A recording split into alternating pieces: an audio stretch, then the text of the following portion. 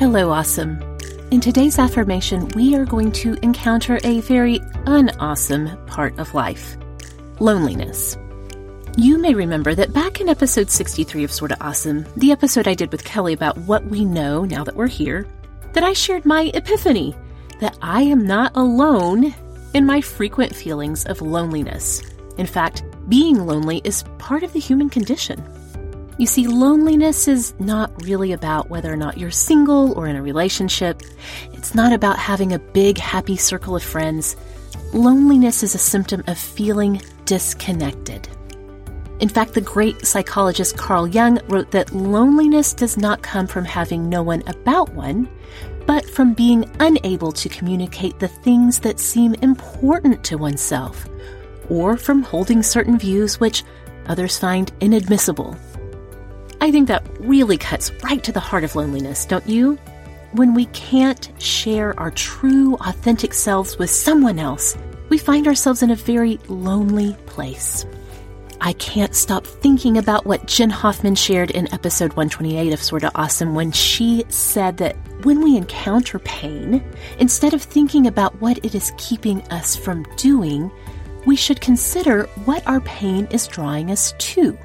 And I have to think that that applies not only to our physical pain, but to our emotional pain as well. Today, let's consider that the pain of loneliness might just be calling us to find healing. Today's affirmation is, my loneliness can lead me to connection.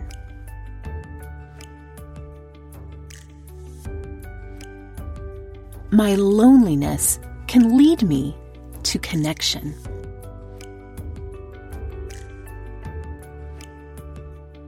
My loneliness can lead me to connection.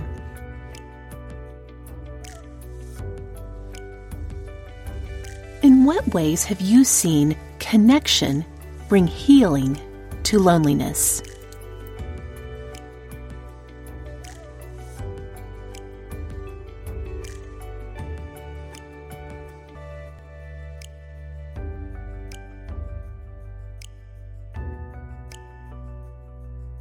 My loneliness can lead me to connection.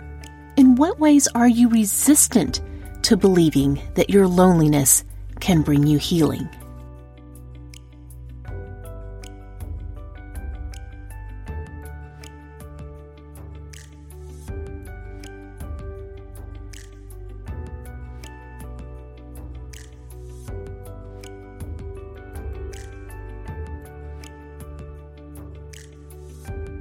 It is tempting to let our loneliness define our relationships, or to let our loneliness define who we are. Today's challenge is to stop letting loneliness define us.